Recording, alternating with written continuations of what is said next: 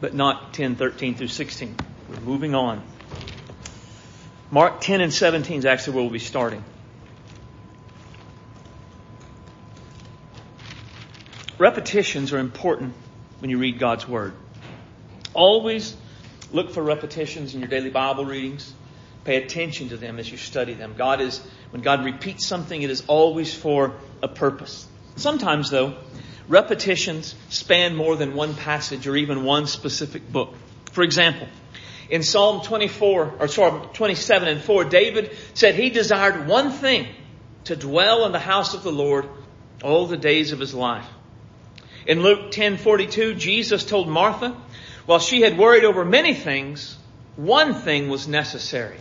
It was sitting at his feet, and Mary had chosen it. In John 9:25, a blind man was asked who had healed him and was asking all kinds of questions about who Jesus was and what Jesus had done. And he replied, whether he's a sinner, I don't know. But one thing I know. I once was blind, but now I see. Philippians 3:13 through 14, the Apostle Paul said he did one thing. He forgot the past and he reached toward what lies ahead, pressing on in his call in Christ Jesus. The passage we're looking at today, Jesus told a man he lacked one thing. What was the one thing? Why did it matter? What does it mean for us today? Well, let's find out together. Mark 10 verse 17 should be page 771 in the Pew Bible.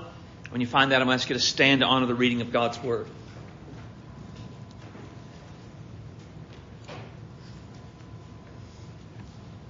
As Jesus was setting out on a journey, a man ran up to him, knelt before him and asked, "Good teacher, what shall I do so that I may inherit eternal life?" But Jesus said to him, "Why do you call me good? No one is good except God alone. You know the commandments. Do not murder. Do not commit adultery. Do not steal. Do not give false testimony. Do not defraud. Honor your father and your mother." And he said to him, "Teacher, I've kept all these things from my youth." Looking at him, Jesus loved him and said to him, "One thing you lack.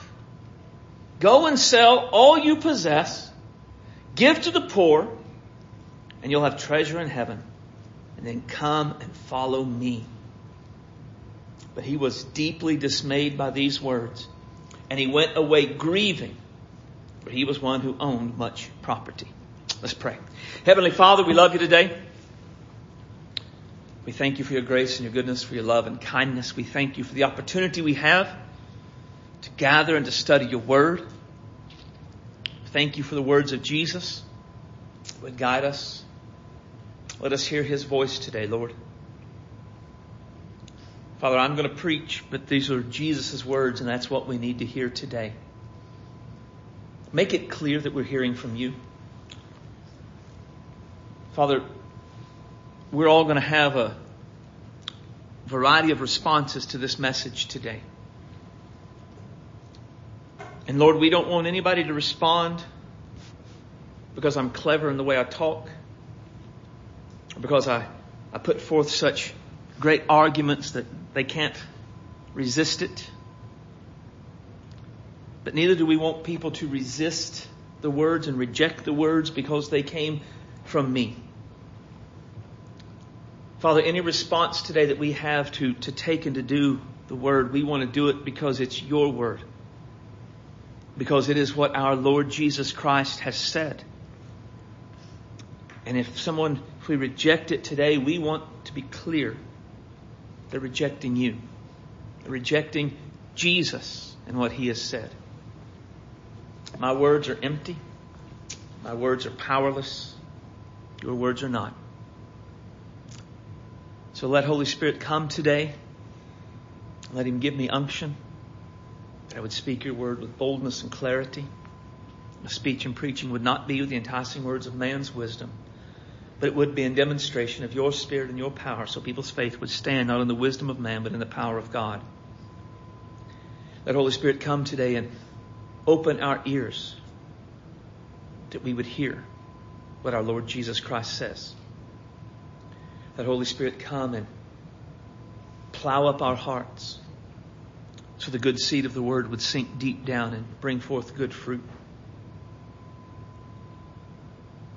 Let Holy Spirit come and begin even now showing us what our one thing we lack is.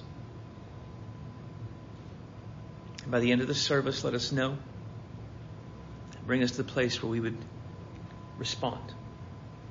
We would have to respond because of the work that you're doing in our lives. Have your way in all things, O Lord. Be glorified, we ask in Jesus' name and for His sake. Amen. You may be seated. So this story is repeated in Matthew, Mark, and Luke. Again, repetition. For the Holy Spirit to inspire 3 different authors to write it down can only mean the lesson included is important, and we can't miss them. So wherever Jesus went, people came to Him and they asked Him questions.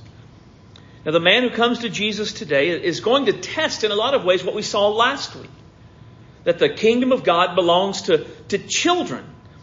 And in order to receive the kingdom, we have to become like children. Which means we have to receive it as a gift given. Without any sense of entitlement, right, or merit. Now the man coming to Jesus is used to receiving everything he receives as a matter of entitlement, right, and merit. If you look at verse 22, it says he is one who owns much property. Luke 18:18 tells us he was a ruler.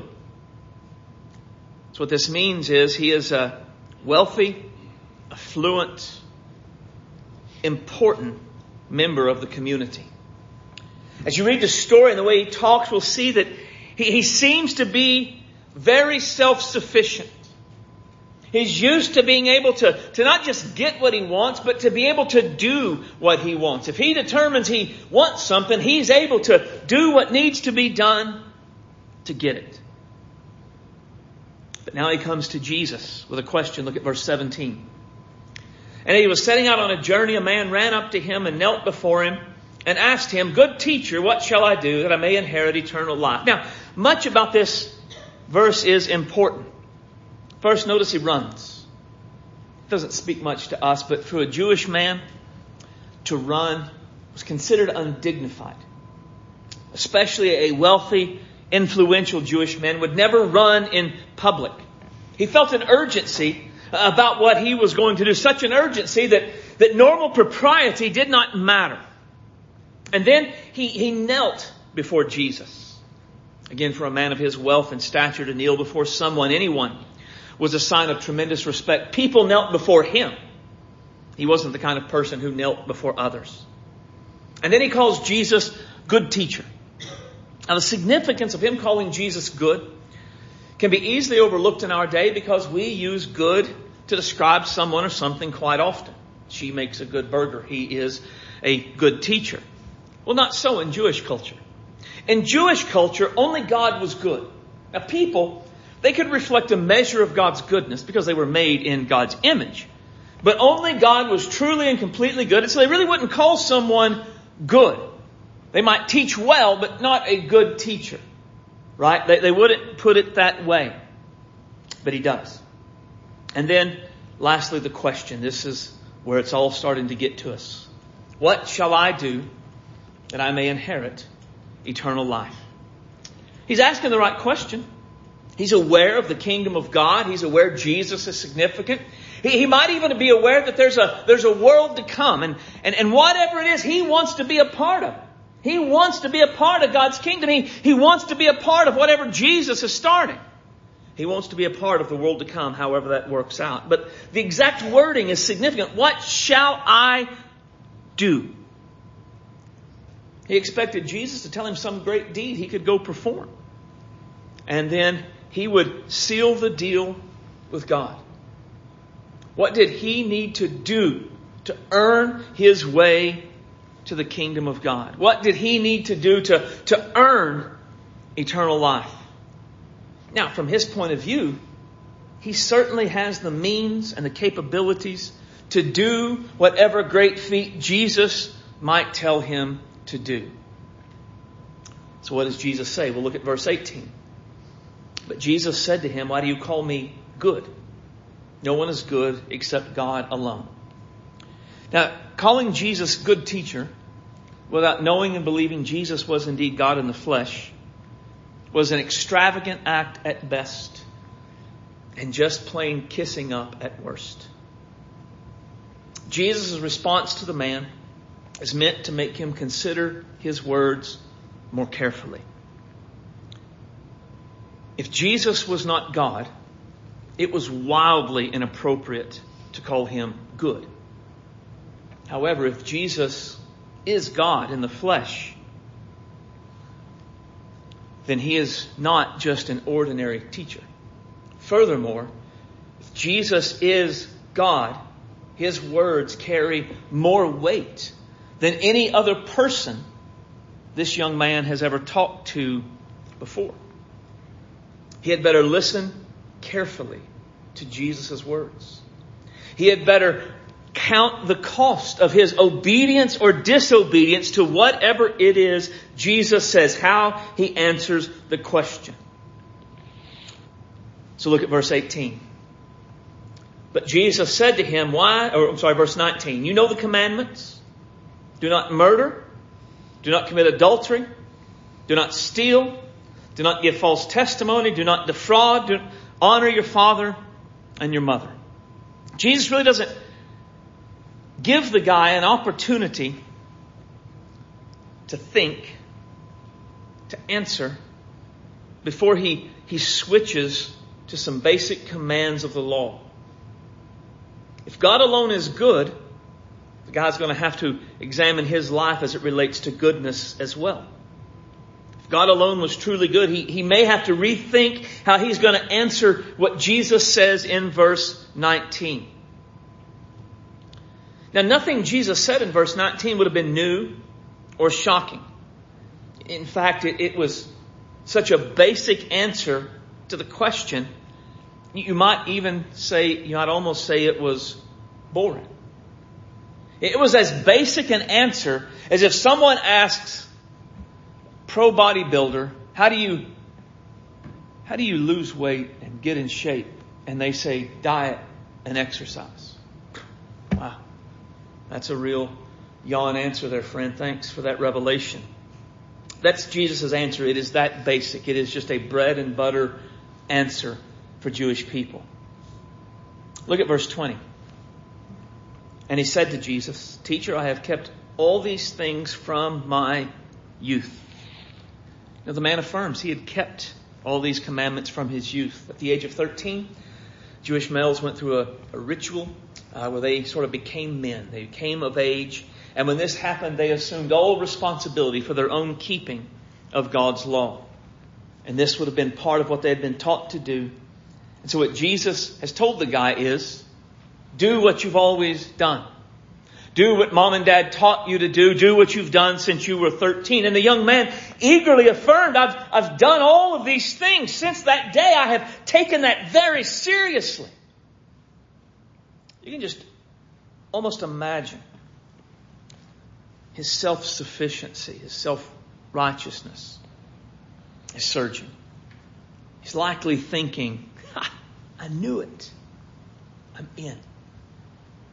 But look at verse 21, the very first part. It says, Jesus, he loved him. My Bible says he showed love to him. This is significant. This is possibly the most important statement in the story. Everything Jesus did in his interaction with this young man was motivated by his great love for him. This man, as we see, he is self-sufficient. He is self-righteous. As such, he is in no way ready or even capable of receiving Jesus and the kingdom and everything Jesus offers as a gift given and not as a matter of entitlement, merit, or right. But Jesus loves this man, and he loves him enough to tell him the truth he needs to know. He doesn't affirm him in that. He doesn't tell him how good he is and what a good job he's done.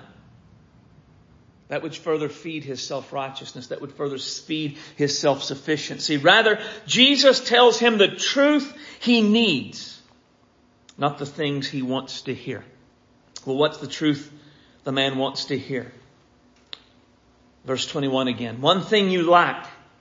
Go and sell all you possess and give to the poor, and you'll have treasure in heaven. And then come and follow me. Now, this statement can seem like it's coming out of left field, but it's not. This man overlooked what all self-sufficient and self-righteous people always overlook. God looks at the heart. Now, what this means regarding God's law is God not only looks at the outward action, but also the inward desires. So, given what Jesus said there, that the self-sufficient and the self-righteous, they focus on not committing the action of murder. But Jesus looks at the heart and he says, don't be angry and sin in your anger. Don't treat people with contempt. Don't condemn people because you don't like them. While the self-sufficient and self-righteous focus on not committing the action of adultery, Jesus looks at the heart and says, don't lust after someone in your heart. While the self-sufficient and the self-righteous focus on not committing the action of stealing, Jesus looks at the heart and he says, don't be jealous of what others have. While the self-sufficient and the self-righteous focus on not committing the action of giving false testimony, Jesus looks at the heart and says, don't slander others through insinuations or partial truth. While the self-sufficient and the self-righteous focus on not doing the action of defrauding others, Jesus looks at the heart and says, don't covet what other people have. In many ways, Jesus, in telling him not to murder, not to commit adultery, not to steal, he wants this self-sufficient and self-righteous man really in some ways to be as self-sufficient and self-righteous as possible before delivering the blow found in verse 21. One thing you lack.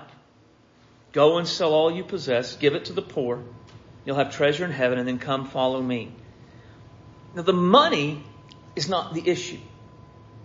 The money is a symptom of the issue.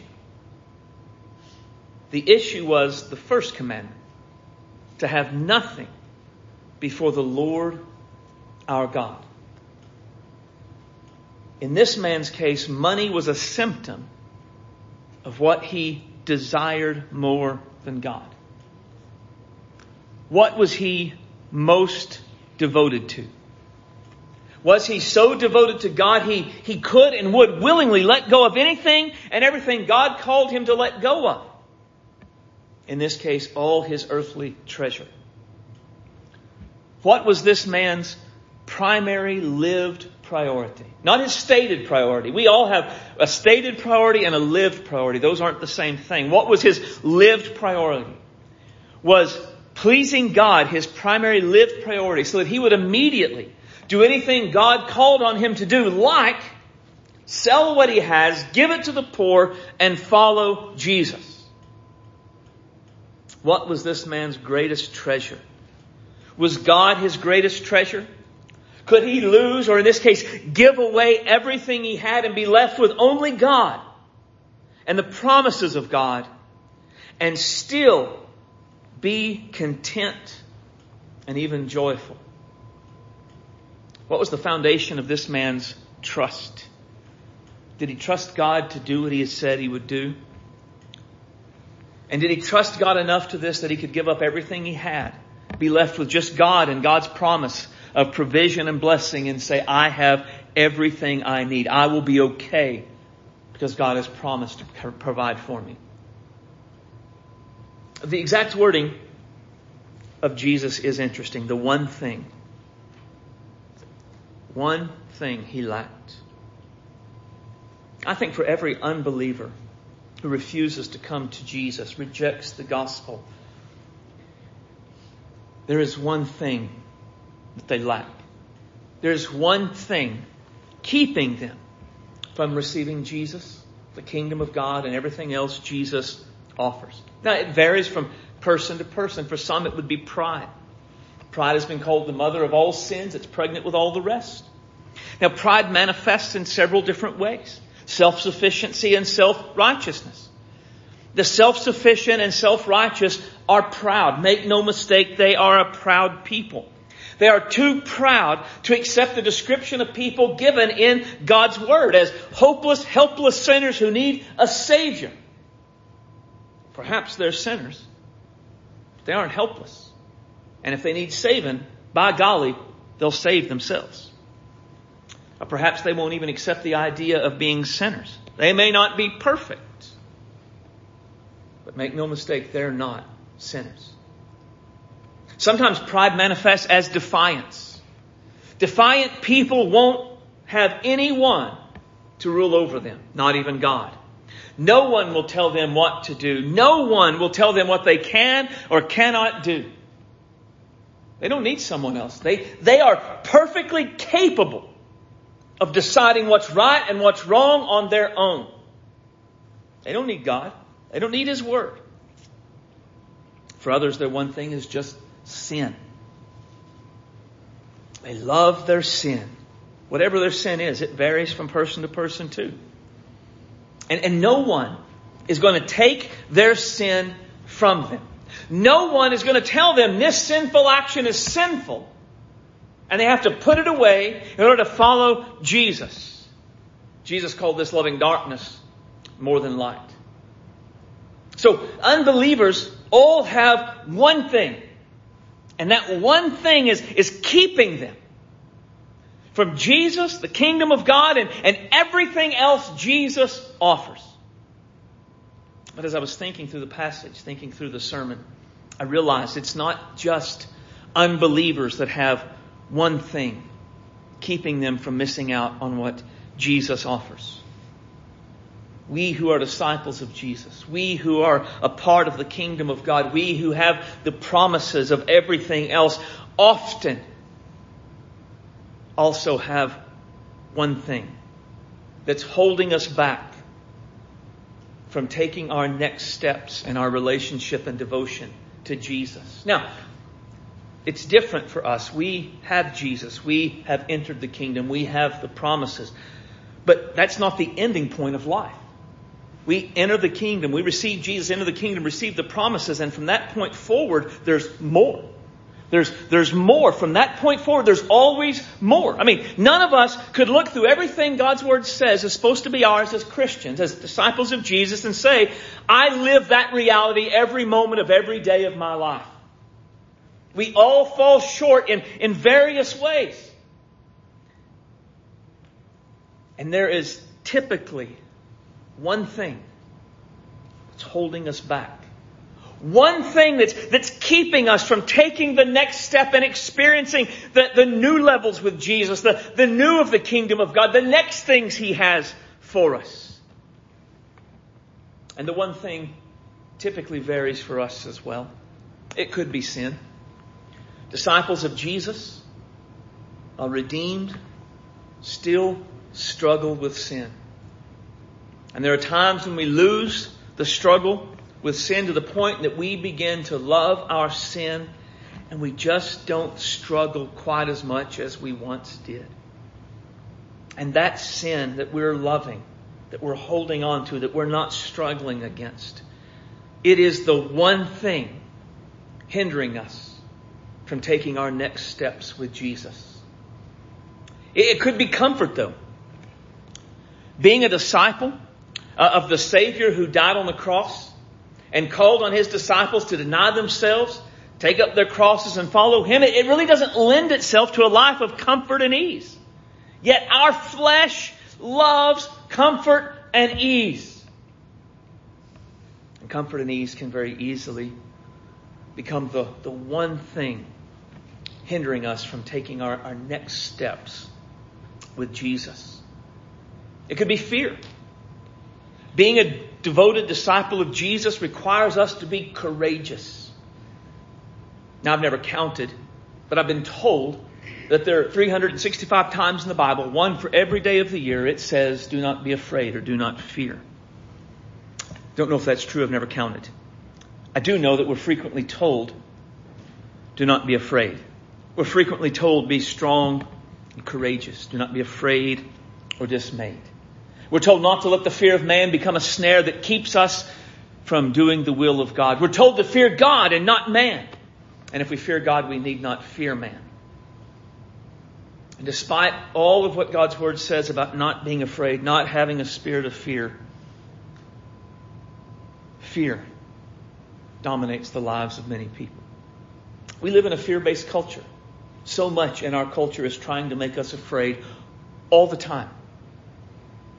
And so it's very easy for fear to become the one thing hindering us from taking our next steps with Jesus. It could be that we're lukewarm in loving it. In Revelation 3, Jesus rebukes the church at Laodicea for being lukewarm. They're not hot in their devotion to Him. They aren't cold in their devotion to Him. They're just sort of meh about Jesus and their devotion to Him. Jesus said this attitude about Him and what He's done makes Him sick. And that there'll come a day where He will literally vomit them out of His mouth. Spew in the King James. What a picture. Despite the warning about lukewarmness and it making Jesus sick, and that He'd spew us out of our mouth for it, lukewarmness reigns in our culture.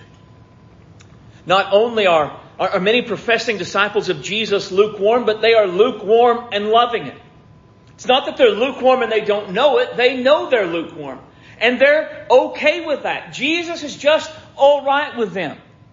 The main question for the lukewarm and loving it crowd is, will this send me to hell? Or will I still go to heaven? The lukewarm and loving it crowd, they don't want all of Jesus. They don't want the fullness of the Spirit. They don't want everything God has promised. They just don't want to go to hell when they die. And as long as you serve, yes, you believe you're going to heaven, I'm lukewarm and I'm loving it then. I'm staying here. And lukewarm and loving it can easily become the one thing hindering us from taking our next steps with Jesus. Another thing could be what I call a Sardis, or Sardisian mindset. Another church Jesus rebukes in Revelation 3 is the church at Sardis. Their problem is they have a reputation for being alive, but they're really dead. They're resting on their past accomplishments. And they're not even trying to move forward in their devotion to Jesus.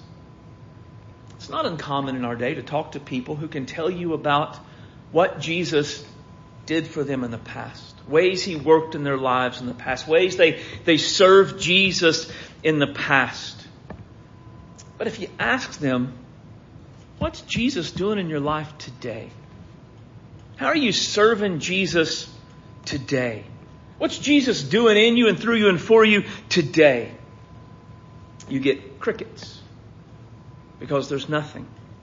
And rather than talk about today, they look back and say, oh, but back then, those days, those.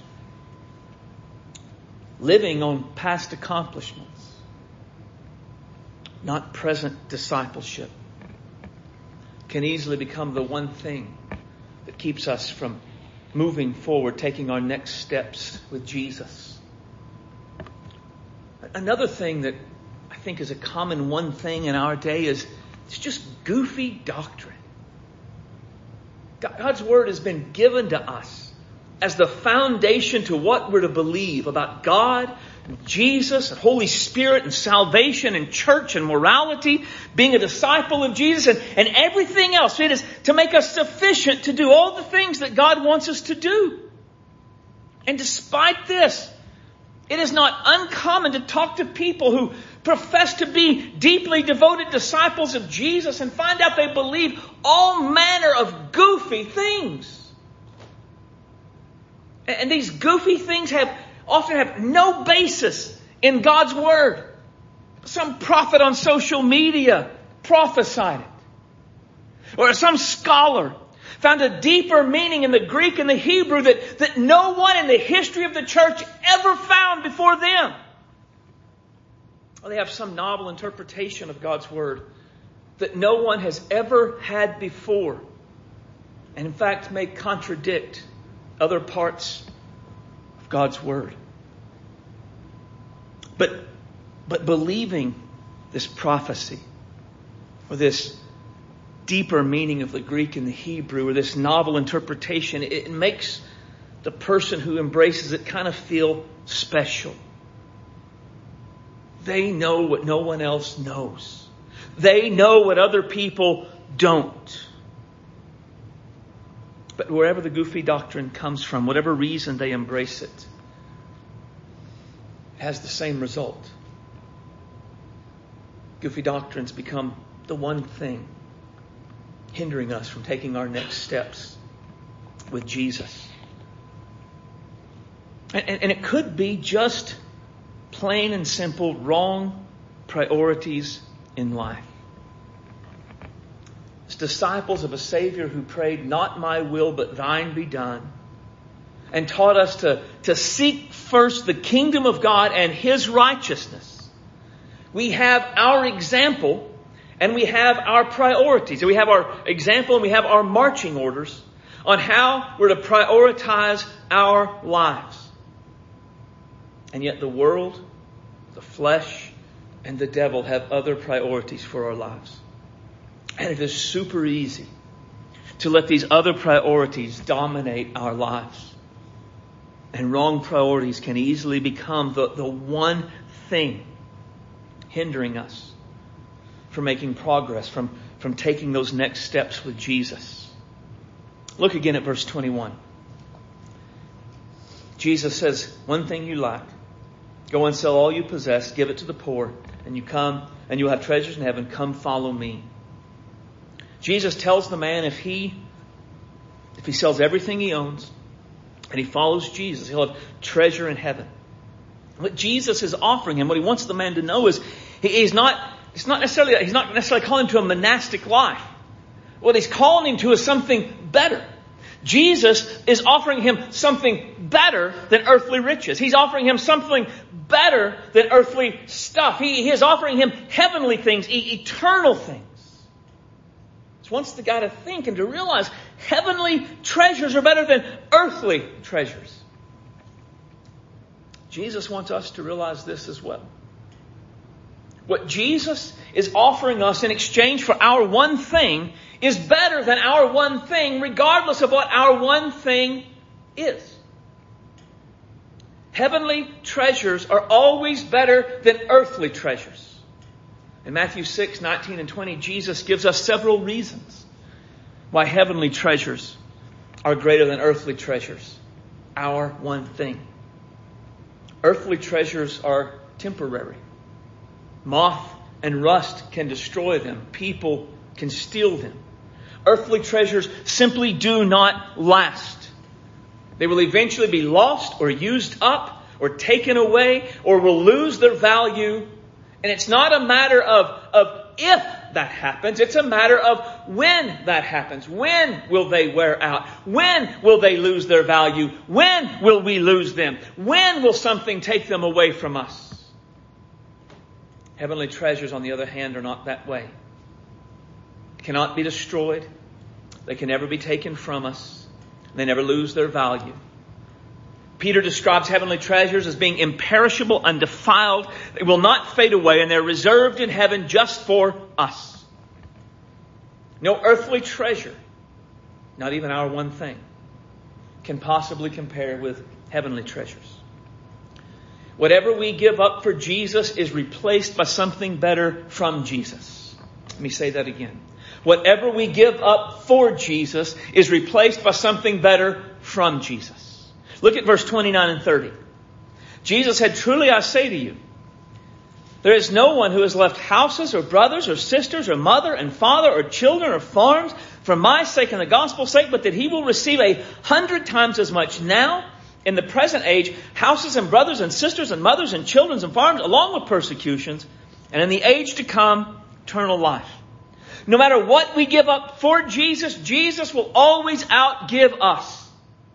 It is not possible for us to outgive Jesus. We will never out-sacrifice Him. We will never outgive Him. Whatever we give up, He replaces with something better always. And not only do we get heavenly treasures when we give up our one thing, but even more important, we get Jesus. And Jesus is certainly better than our one thing. Jesus is the treasure hidden in a field, which when a man found, he went joyfully home, sold everything he had, and bought the field so he could have the treasure. Jesus is the pearl of great price, that when the merchant found it, he sold all that he had so that he could buy that one pearl. What we find in Jesus is of greater value than anything we currently possess or can ever acquire. If everything we had had all of our lives was given to us today, and everything that we would ever acquire through the end of our lives was given to us today, Jesus is still better than all of that combined.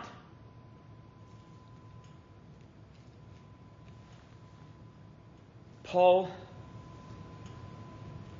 said Jesus was better than everything. He had suffered the loss of all things for the sake of Jesus, and in doing so, he said that Jesus was greater than everything. So much greater than everything he gave up.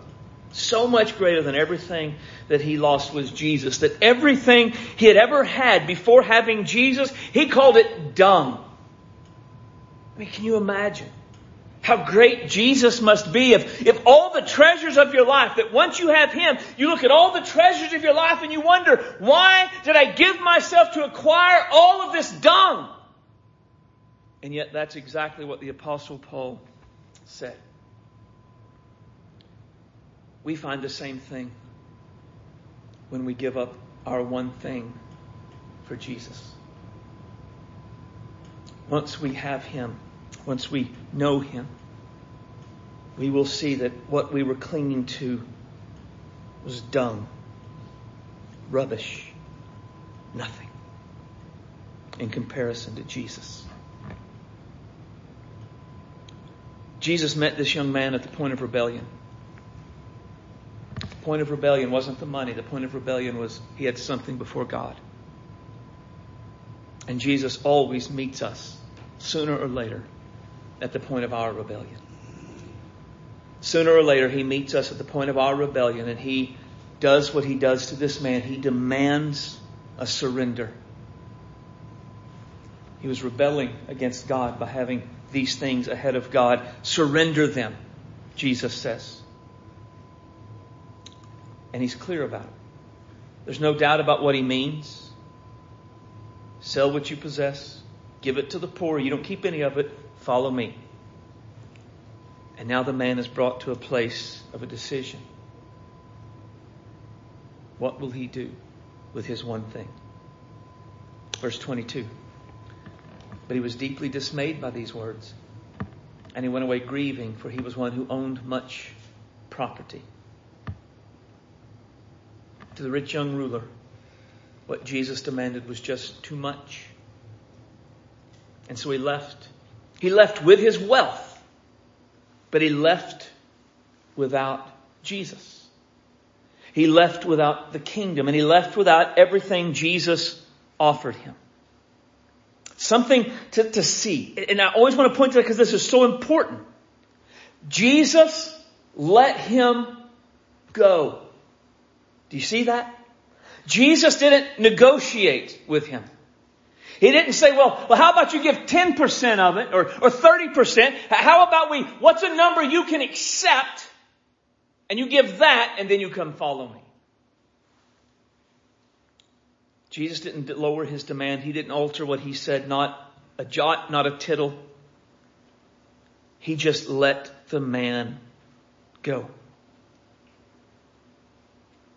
And his one thing kept him from receiving Jesus, the kingdom of God, and everything else Jesus offered. The lesson for us is clear. One thing can often stand between us and receiving Jesus, the kingdom, and everything else Jesus offers. So what about us today? What is the one thing Jesus is pressing on you about this morning?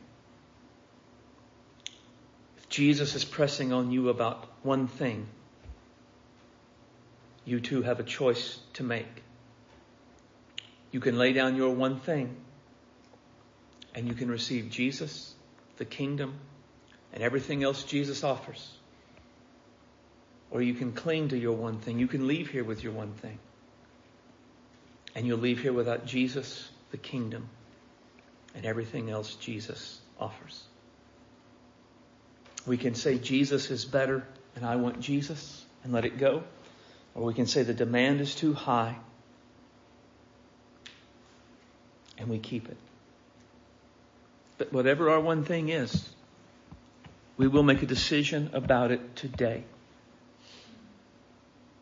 We will choose whether or not to lay our one thing down and receive Jesus, or we will choose to hold on to our one thing and reject Jesus. There is no middle ground. There's no other choice. We're all brought to the place of a decision today. And I want to be clear with you.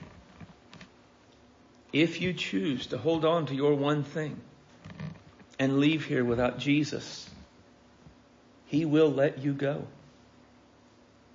Jesus is Lord. He is not going to renegotiate a different deal. He's not going to go on to something else. He's not going to lower His demands as a way of compromise. Jesus will let you go because you chose other things rather than Him. One last thing. The young man was deeply dismayed. He went away grieving. He went away sad. This has been a challenging message, to be sure. But can I say to you today, if you go away sad, it's because you've held on to your one thing. The people who came to Jesus and received Jesus, they left rejoicing. The message today isn't what's going to make us sad. The content of the message isn't what's going to make us sad. What will make us sad as we leave here today is that we reject Jesus and hold on to our one thing. And if we leave a message that's talked about the greatness and the glory of Christ sad, we must wonder why we're sad that Jesus is so great. And isn't it because we don't think Jesus is that great? Isn't it because we think our one thing is greater? That one thing will always leave us sad. That one thing will always let us down. And I could get into examples. I'll just say this. Think back over your life. How many times have you had one thing you thought, this is the key to happiness. This is the key to life. This is the key to joy. How did it do in the long run? How did that relationship turn out? How did the job go? How did the toy last? Didn't they always let you down at the end? They did. And whatever your one thing is today, it'll let you down again, but Jesus won't. What are you going to decide today? Let's stand.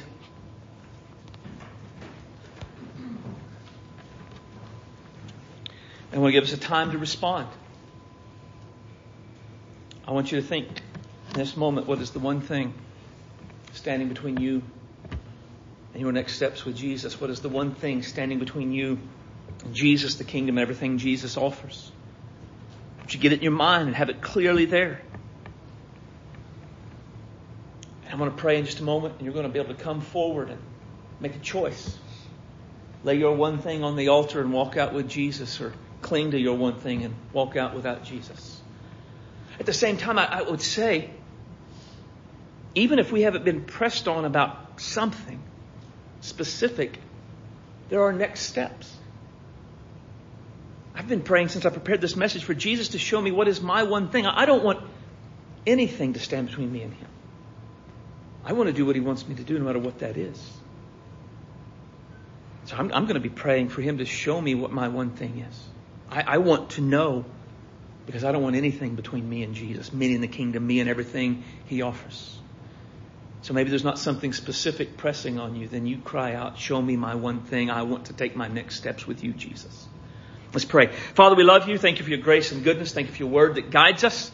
Thank you for Jesus, who is better than anything we have and anything we could get and everything we've ever had combined. Let us today value Jesus as He's worthy. Let us see Him as the pearl of great price, the treasure in the field, and know that everything else in comparison to Him, it is just clinging to dung rather than clinging to Christ. And let us lay our one thing down, take our next steps with Jesus, and let today be the beginning of days for us that we could look back in years to come and say, July 30th, 2023, that was the day things changed. Man, I began to move forward in my relationship with Christ in ways I'd never done before.